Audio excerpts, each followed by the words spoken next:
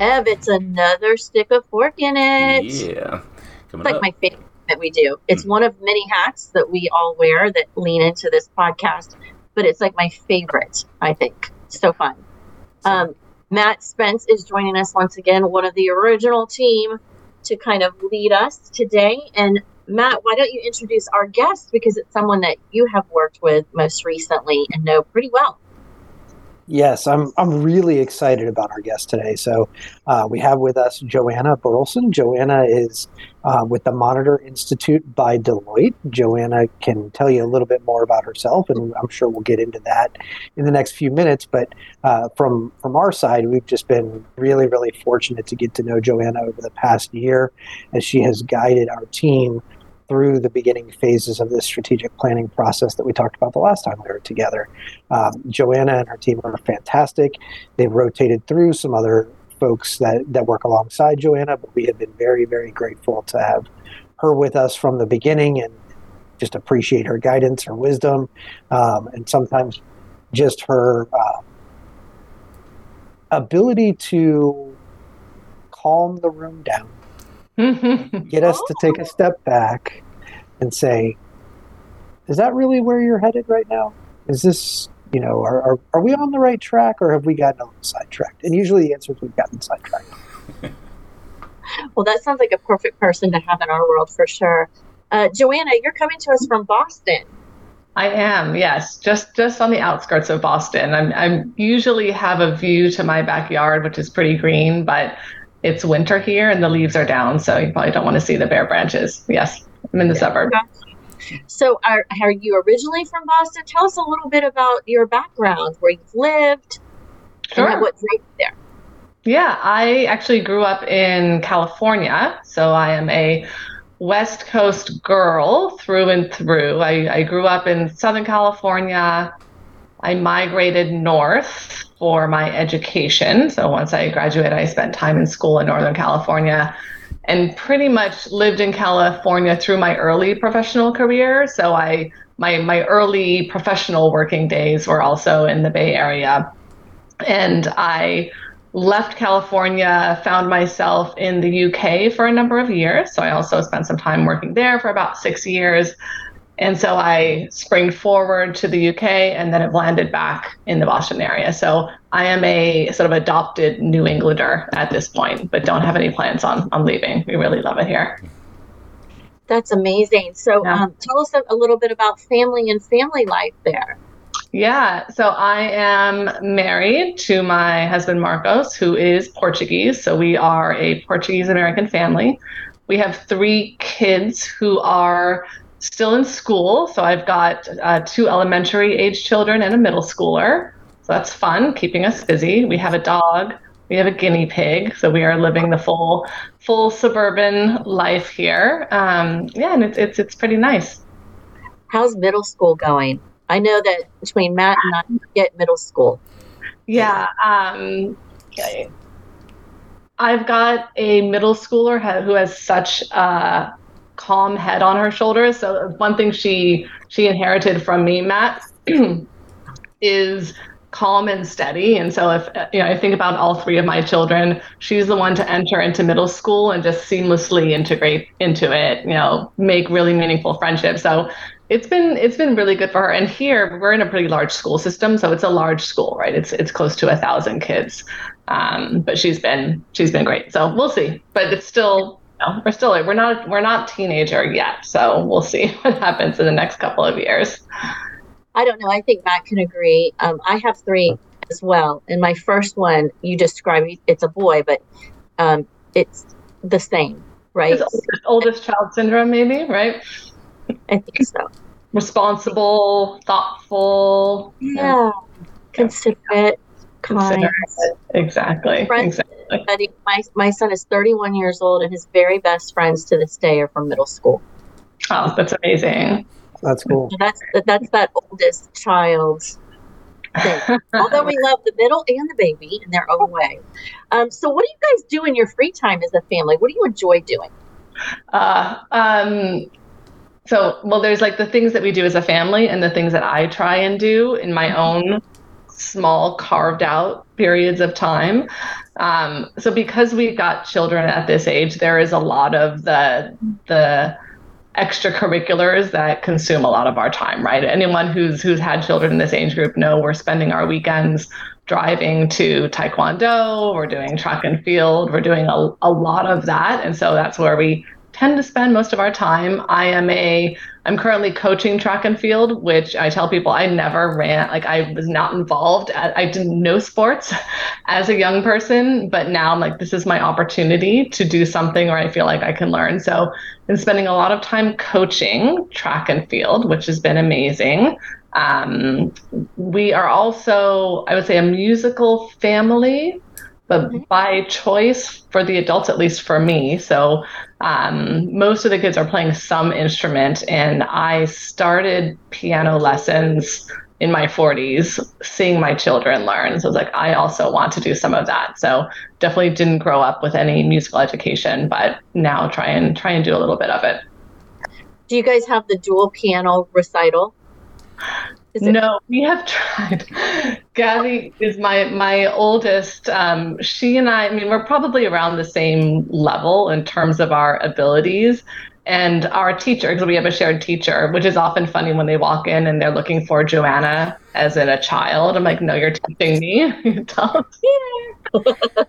And we did have one piano teacher who brought us a piece that we could play together. And we maybe lasted 3 weeks before we were both like driving each other crazy trying to. It was actually a ragtime version of Für Elise. I don't know if you know what Für Elise is, but it was essentially reimagined with ragtime with 4 hands on the piano. Way too complex for our Sounds yeah, ridiculous. but the YouTube video was amazing. Like, yeah, we want to do that. Yeah. Well, Matt has he's driving around too. Like I've got to give him love. I always do on his work-life balance. There's just he does it all. But Matt, are you doing the American Ninja Warrior training with your son, like Joanna's doing?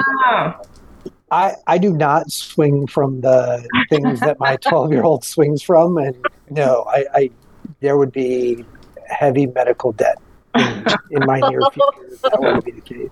I do try to work out with the boys though. So and when I'm coaching soccer, I'm out there in spikes, running around, pulling my groin, whatever it is, but playing.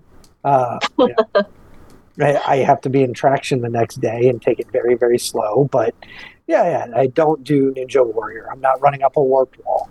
Yeah, I just think that's so unique. I had to pull that in there, Joanna. He sends me videos of his sons doing these crazy, wonderful, different things as part of their extracurriculars. So I just had to kind of pull that in because I had that image of you flying across those monkey bars and doing that jump swing thing. I need video on that. Is of course a joy, and it's got its ups and its downs, but we're all about food.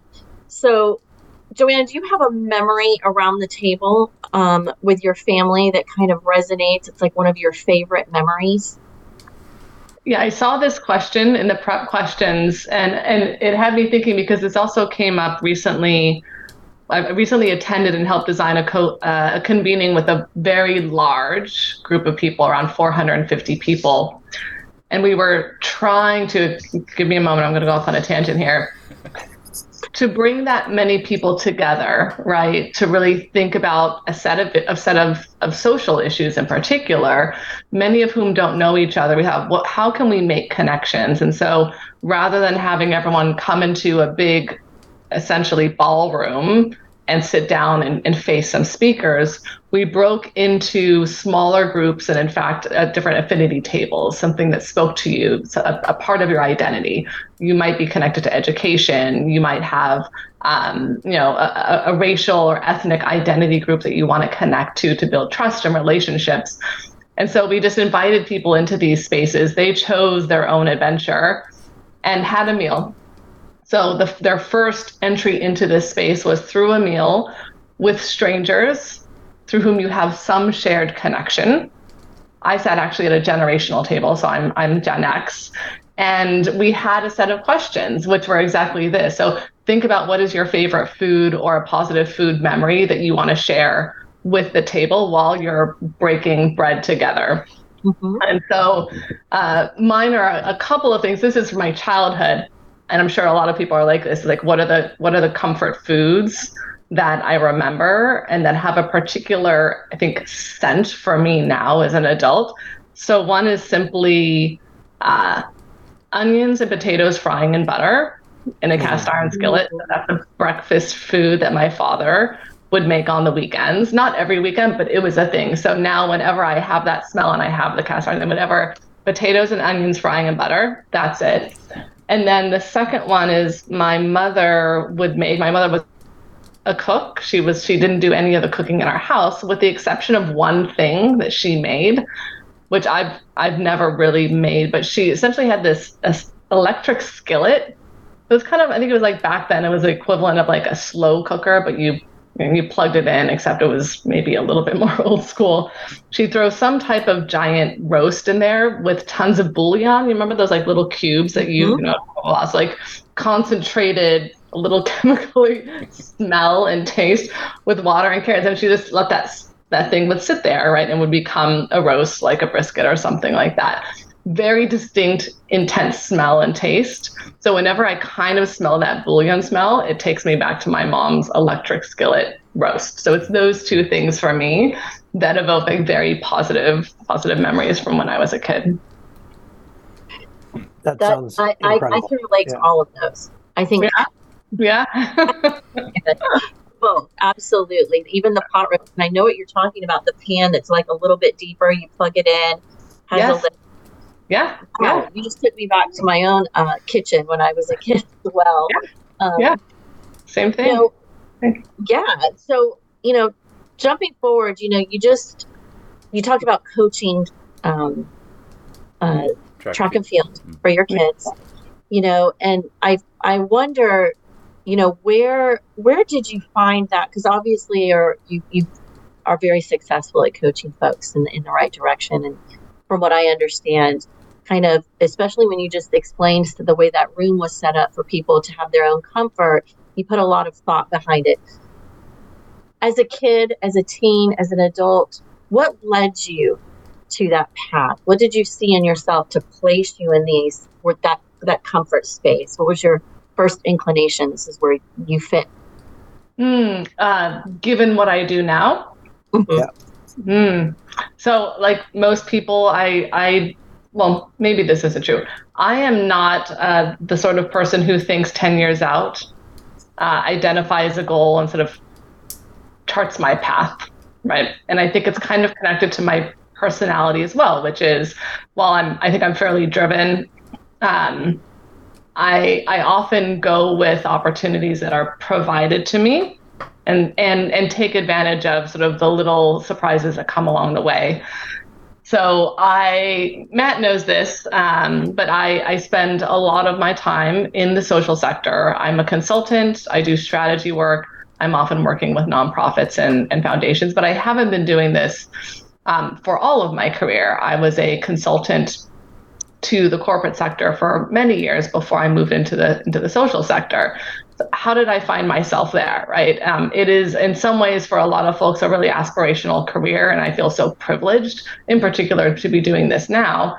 But if I were to look back over the arc of my career, it's certainly a combination of luck and persistence, and some spontaneity in terms of opportunities that came to me at the time.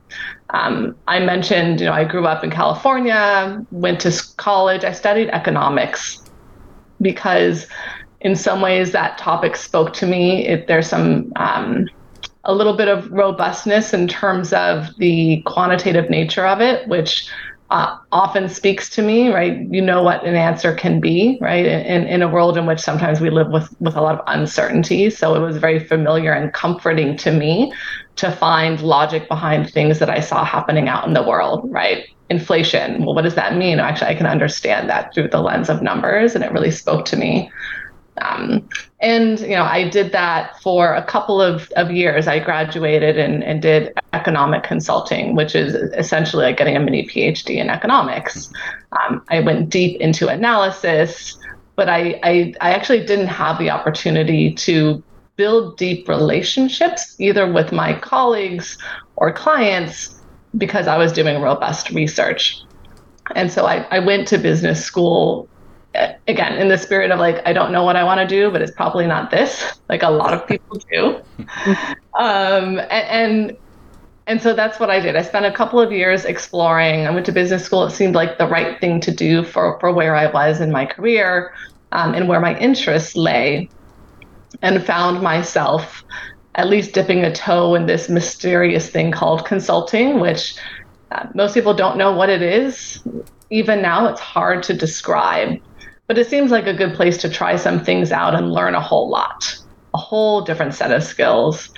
And so I did that, and I started that work at a place called the Monitor Group, completely open to learning anything I could, rather than coming in and saying, I want to do this within 5 years, I want to be a partner. It was really in the spirit of learning.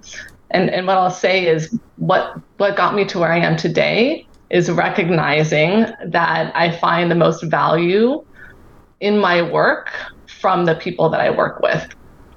And so there is some choice making that happens in a career in consulting. You can choose the industry that you spend your time in. You might have a real passion for healthcare, for example. You can choose to spend your time in a particular functional area. I might be really drawn to technology and technology implementations versus strategy. And I learned a couple of lessons early on in my career to not be driven solely by the content, but really to seek out the people that I get energy from working with. And so that's what I did. So I spent a lot of time on the corporate side, working with companies and in issue areas that I wouldn't have chosen normally, but like, these are the people that I want to spend my time with. I admire them. They're doing great work, and I can see myself doing this for a long period of time. And that's how I ended up doing what I'm doing now with the Monitor Institute by Deloitte. I didn't come to this work saying I'm really passionate about social impact. I am now, but that wasn't actually what drew me to. It was the people that I got connected to, and I saw a community of individuals and that I admired, that I respected, and I saw a future for me in this work with them. And so it's like, this is a big piece of advice that I give to early consultants as well, who often seek advice. I've got a path here. I can choose to go in this direction or that direction. And like, if it was me, what does your gut tell you? Who do you want to work with? Take a step back from the content. And I think that's, it's served me well over the years. Well, and the thing I find so interesting about that, Joanna, is that it became clear right away when we started working with you that you are just a naturally curious person. And I feel like that's a big part of what you just shared, is that you didn't need to hone in and go very, very deep on one particular thing and then be the person, the guru that everyone goes to for the answers. Yeah. You enjoy the process of exploring. And that's been really fun to walk alongside. You know, you've done one of the things I really appreciate about working with the Monitor Institute, and you in particular, is that you have a way of walking alongside us and pointing out things. You know, I think of that in some senses as some of the best work you do is like, hey, did you notice over there how that connects to this thing over here? You guys might want to spend some time on that. And then you'll just kind of step back and let us fiddle with it for a while and then tell us what we did wrong. Yes. Yeah. That's the delight in this work. I mean, people ask me, what do I love most about my work? It's the inquiry in it. I am delighted when I get to know an organization in the early days and get to ask all the questions, right? It's about discovery. It's about being confident and okay with what I don't know, because that actually that element is what I think leads to really great work. It's recognizing what we don't know, what we're curious about, and what we do know, right? What we're really great at. It's a huge part of being a consultant as well, and it's a huge part of our work. And that, Matt, I think that's definitely the orientation we had towards our work with you and with every client. I would never presume that I am an expert in what my clients do, because I'm not. I might know something. There might be some adjacency to a previous client, or there might be some themes that I can draw on, but I would never walk into a room and assume I know the answer or that I actually deeply understand your work in a way that you do. And even by saying that myself and saying that to our teams, it both takes the pressure off. So we're not trying to show up in a disingenuous way as if we know the answer or we're going to deliver something that you couldn't deliver yourself. But we do have a way of asking the right questions, listening deeply to what we hear, and then asking more questions. So it becomes this really compelling cycle of inquiry, thinking together, putting ideas together, and then repeating that. Right. I think that's what's really powerful in strategy work, because that's really what it is. Absolutely. I want to pick at something you just said for a second, because I think it's really interesting.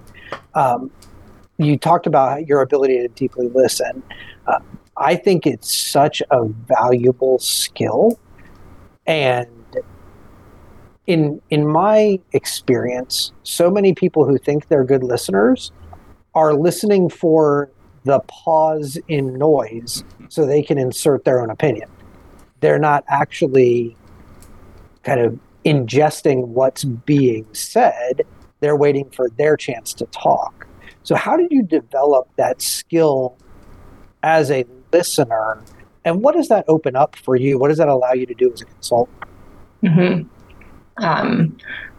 I think part of it is simply time, and time gives you confidence. Waiting for the pause means you're spending your time thinking about what you're going to say during that pause, and you're not listening. And you're likely doing that because you're nervous or thinking about what others will think of you.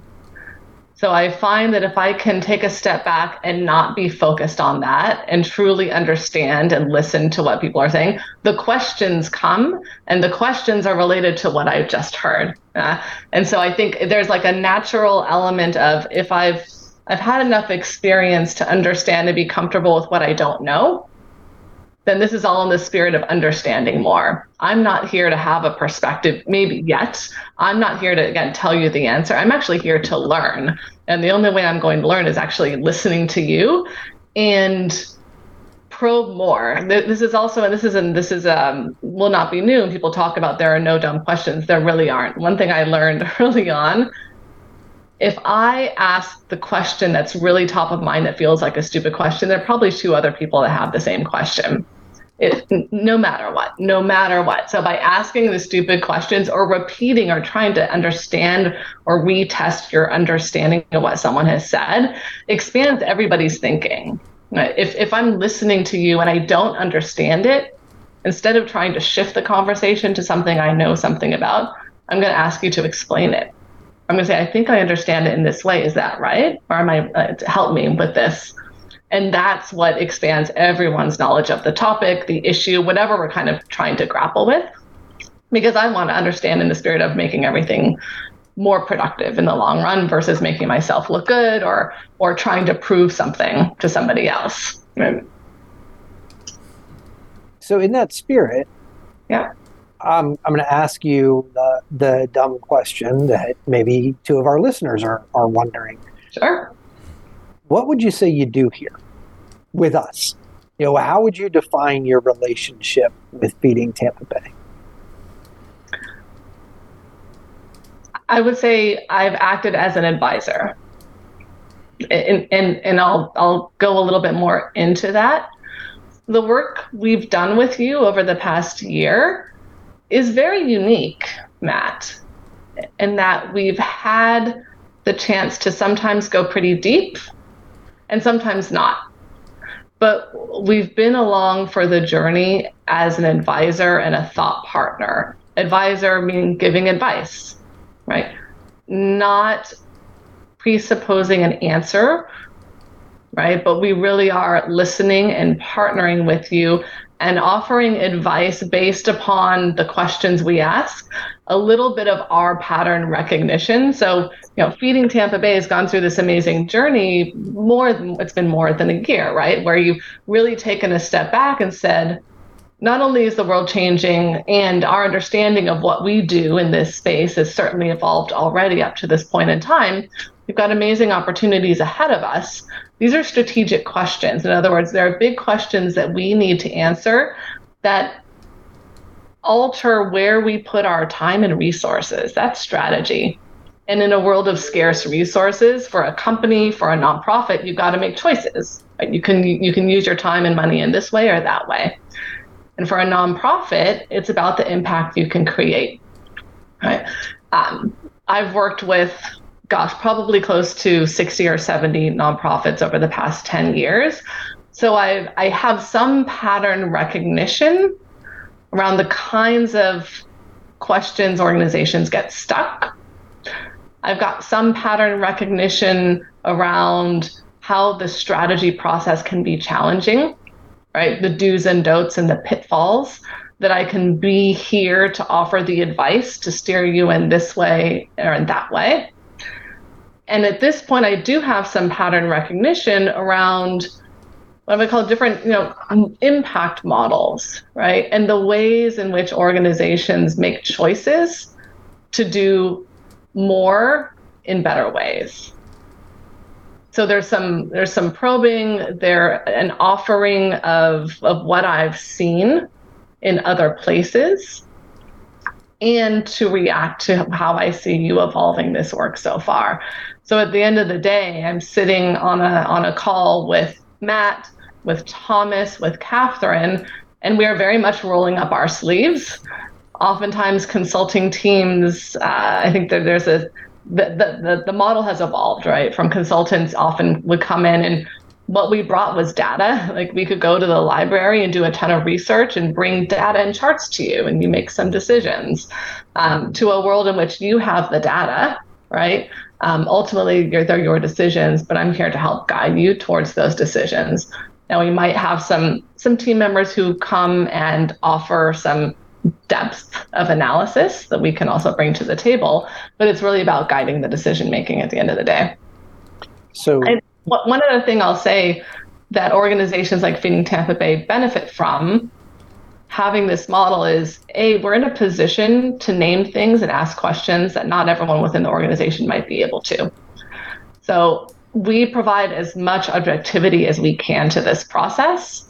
And at the end of the day, either we can be, the scapegoat, not that this was the case with Feeding Tampa Bay, but when things go bad or perhaps unpopular decisions are made, that's okay, because we can often take on some of that.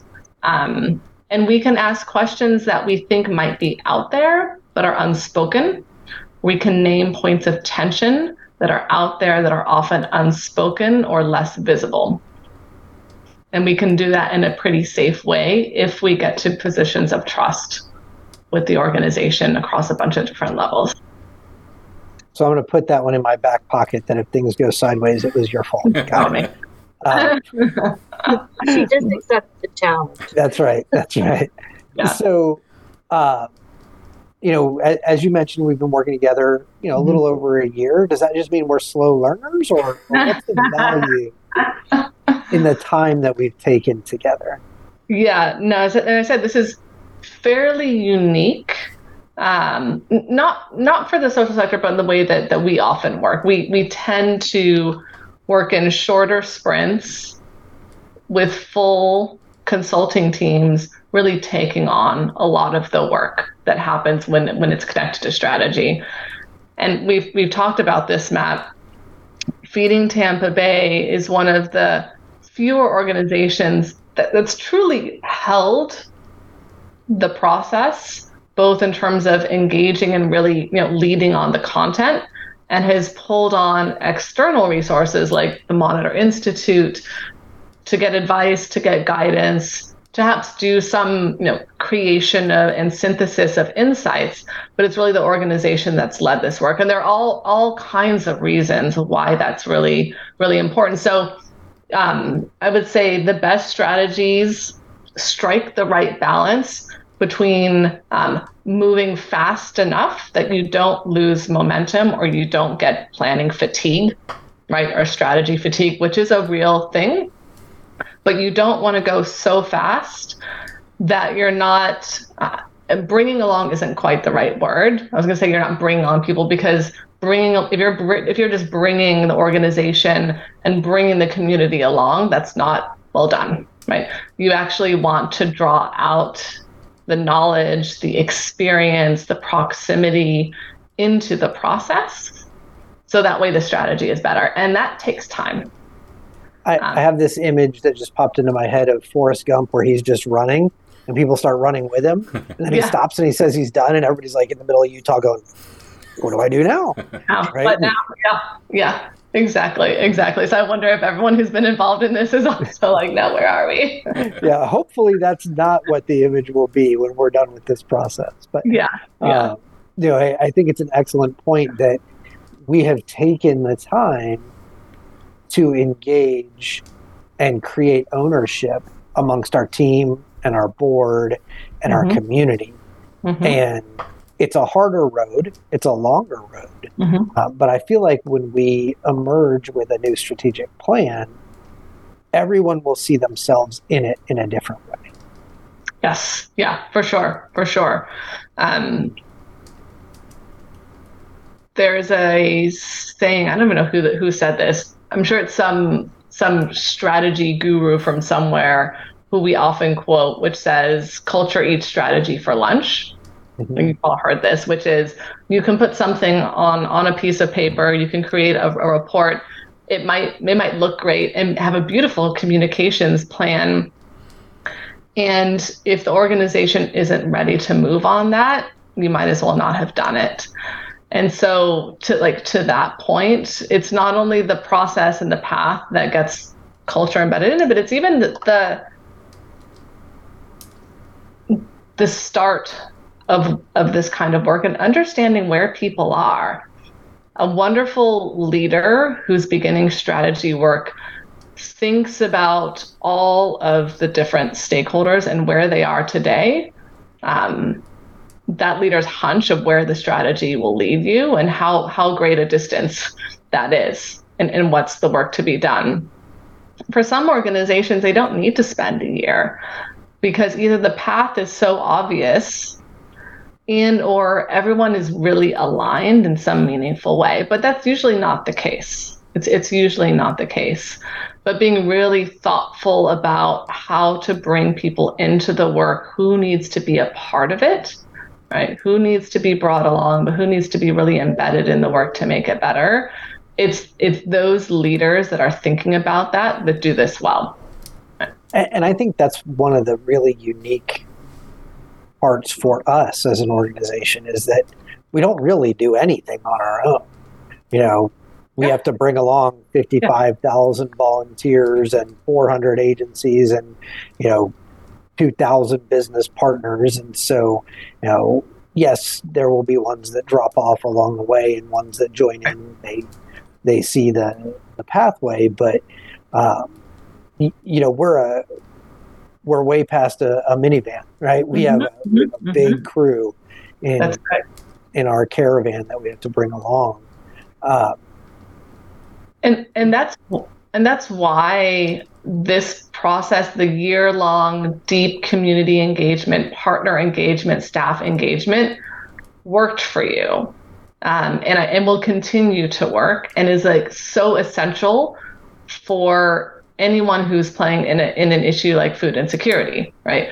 If you were to take on this process and you didn't have those networks, the relationships, sort of the subtle relational aspect of this work is so important. If you didn't have those relationships, you still could have called folks and said, would you be willing to be a part of this learning team or this learning group over the summer? But you wouldn't have got to where you are today. And you certainly wouldn't have the breadth of insight that gets to this sort of holistic understanding of the problem. So you started with the implicit sort of relational piece of it, which is amazing.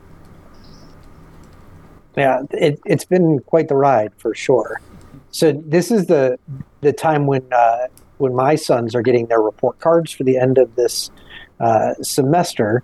Mm-hmm. So I'm curious what the Feeding Tampa Bay report card is. And don't worry, if we don't like your answer, Ed will just edit it out. You can just edit it out. Yeah. You can be thoughtful about this, Matt. Put you on the spot for sure. No, well, it's because there's it's worth thinking about the arc of when this started to where you are today, and I think what sits in the future. So there's something, and so I was thinking of Thomas as a leader when I was talking about having the foresight of how you need to bring individuals and groups along, right? Thomas knew that there was potential incredible opportunity, right, with the new site and continuing investment. And like so many organizations on the back end of COVID actually found themselves with a whole lot of opportunity, needed to make sense of it. So I understand Thomas thinking about the long arc of this work way back when. And that's pretty powerful and pretty important. I did ask Thomas early on in one of our conversations when we were just exploring whether it made sense to do some work together, of whether he knew the answer. Oftentimes an organization or an organizational leader, most importantly, the CEO, sometimes they know the answer, right? And they need this process to flesh it out, to validate it, to bring data, to engage others. And Tom said, actually, I don't. Right. Actually, this is really important. I don't have the answer. And I believe this process is really important to get us there. So that is like an A+ in terms of being honest about where you're starting from. I'm also okay with someone telling me I know the answer, but I want them to tell me, and we sort of unpack that. The second piece is a real openness across this entire team and we continue to do this over and over again, Matt, to not get fixated on feeding Tampa Bay.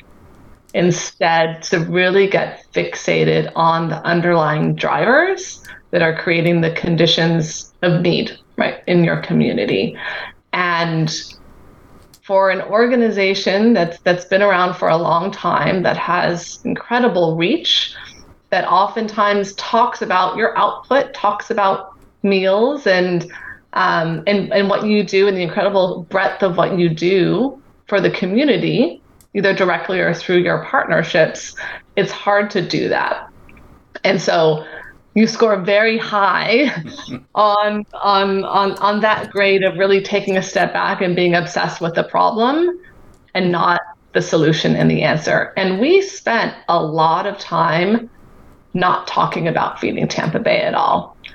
That can get really uncomfortable for lots of folks, for board members, for staff who have ideas, right? Who are in the community, who are in the warehouse, who are in the cafe, and they've got so much to bring to this. And we just ask them to actually step back with us, and let's do some learning that goes beyond what we do, and instead focus on, right, how we can help tackle this problem.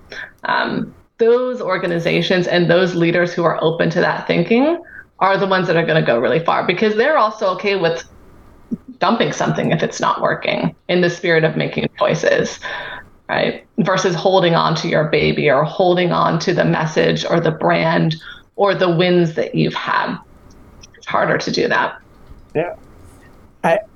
I think throughout this whole process, that is both the thing that has been most challenging and the thing that has been most rewarding.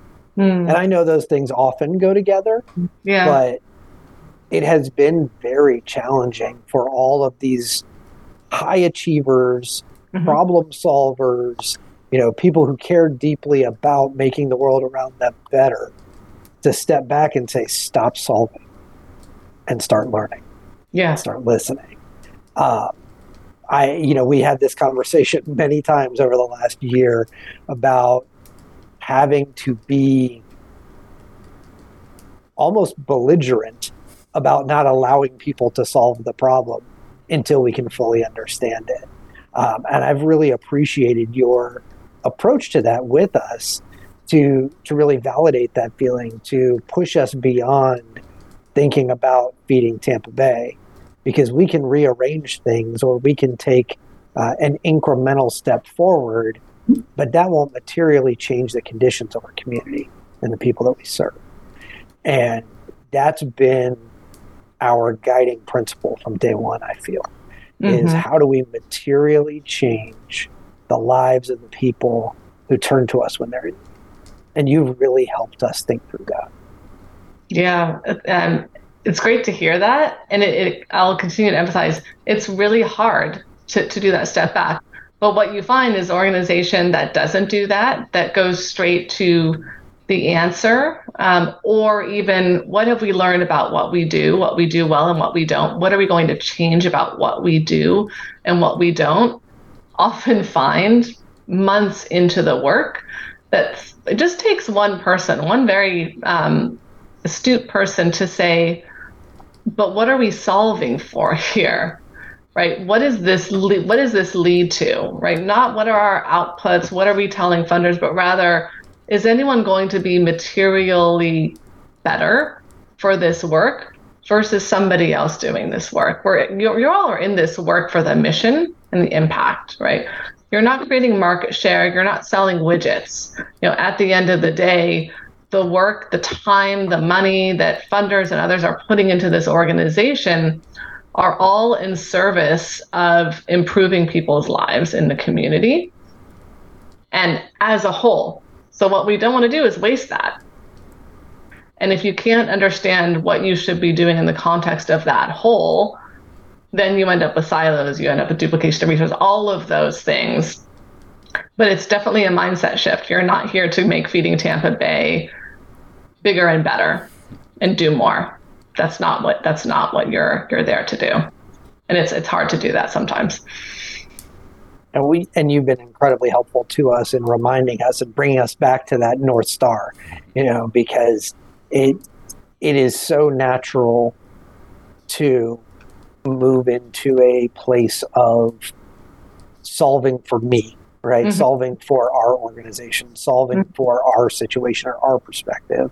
And it is very unnatural to step outside of your own daily pressures, your own kind of scorecard or grades, for lack of a better term, and flip the whole script over on its head and look at it from the perspective of the person who engages with us. Yeah. And we talk about this a lot. Shannon came to us from Trinity Cafe when we merged, and she's been part of that organizational reset. I know you've heard it a million times from us, but Trinity really, truly has enabled us to flip that on its head and think about the individual who comes in need of a meal. So after a year, given your experience with a whole bunch of other nonprofits that aren't quite as good as us, but are wonderful nonetheless. Of course. What do you see on the horizon for us? What do you see as what comes next? So a couple of things. My hunch is that the work that you've done in community with staff, with your partners, with individuals, you will have, and Matt, you're already alluding to this. You've learned a new way to sort of learn about the system, about the work, about your community. So my expectation, but also my hope, is that this way of learning and listening and taking that in and making choices and adaptations to what you do, I suspect that will carry on. A big thing to keep in mind with this work is that it's not a plan that maps out a clean and beautiful linear path for the next 3 years. I mean, there will be some choices that are set in stone, right? There's some capital going into a particular physical place and what you build there, for sure. but there is so much that will continue to evolve around you. And I feel and hope that this process gives you all the opportunity to name changes, to name opportunities, to learn as you go. So that way you're not spending the year of deep listening and learning with a strategy on the back end over and over and over again. This starts to become more of your own muscle memory and your habit as an organization. Right. And so I can see that happening because you all did it. You didn't hire a consultant to do this work. You all did this. So you have a new way of thinking. We often talked about the experience of everyone who's been involved in this, of building some new experiences and competencies around strategy work and learning. And you all have that now. You're going to be thinking differently. You're going to be asking different questions. You're going to be making suggestions. And the best strategy is one that has enough guardrails to get you headed in the right direction, but you don't feel bound by it. Right? Think about where we were, a little over 3 years ago, right? We lived in a very different world than we live in today, right? And so imagine what could come next in the next 5 years, or in the next 2 years, or next year. And so having the ability and the foresight to be comfortable with having these kinds of conversations, making changes and adaptations is really, really important. I only have one instance of a former client who's come back to us at the end of what now don't even exist, a 5-year strategy, and said it worked perfectly. We just took that, we exactly executed it as you said. Never, except for once, and I still don't know what happened there. And that's okay, right? That's okay. So I'm pretty confident, and so there's that piece. I think you've got the ability to adapt, to learn, to set this thing in motion and make changes as needed, which is really important. Going back to the relational aspect of this, the intersectionality of the issues that are connected to food insecurity, which we got into the depth of over the course of our work. The fact that Feeding Tampa Bay is both seen as a leader in a networker within the region, has the relationships for change to happen, is incredible, right? And so that's the other thing that gives me both confidence and hope as you carry forward in this work. And that takes time as well. So you're already in a really good position. That's why this past year was successful, and that's why you'll be successful going forward.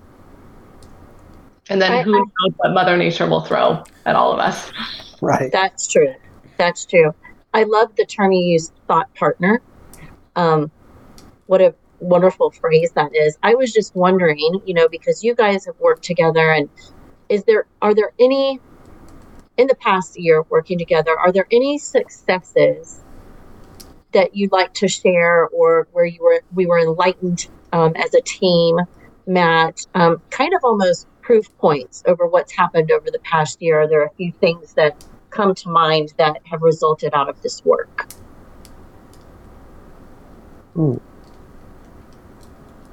I think, I mentioned this in our last podcast, but truly internalizing as an organization the understanding that food will not solve food insecurity. Right. That is a paradigm shifting, game changing, priority shifting understanding.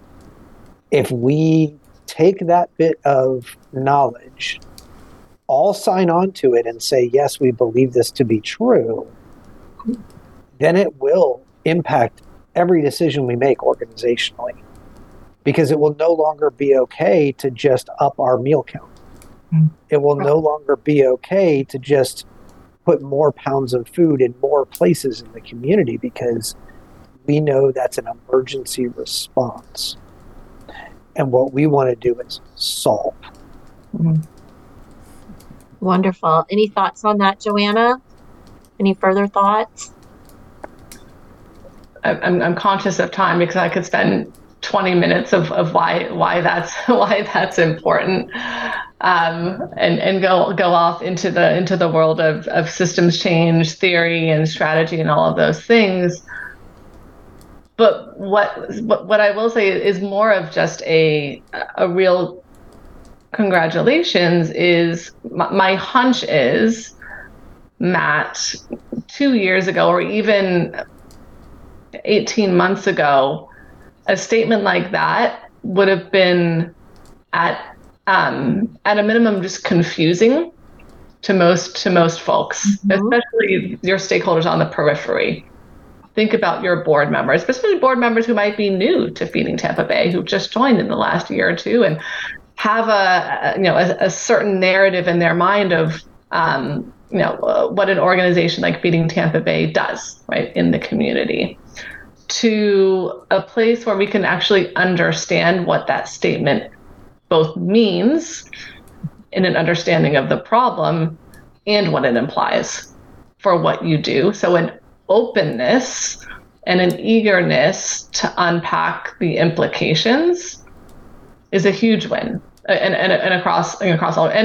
And there are so many parallels to this in other places in the social sector. If we were to move beyond food, problems that connect so many different elements of a system or a community.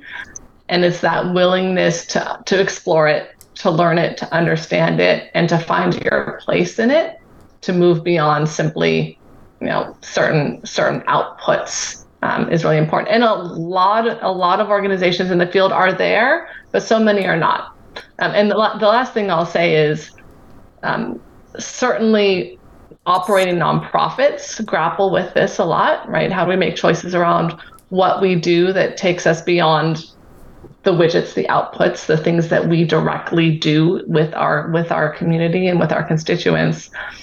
Oftentimes, the funders of organizations also need to be brought along, because what they hold operating nonprofits accountable for can be in direct conflict ultimately with what the organization thinks is ultimately most important for them to do.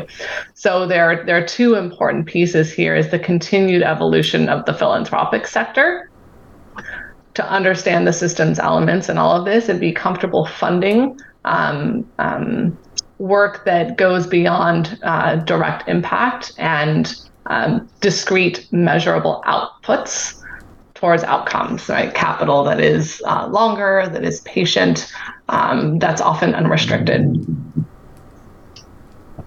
I love that it's patient. And that's what we need to do, is be patient. It's very exciting times ahead of us.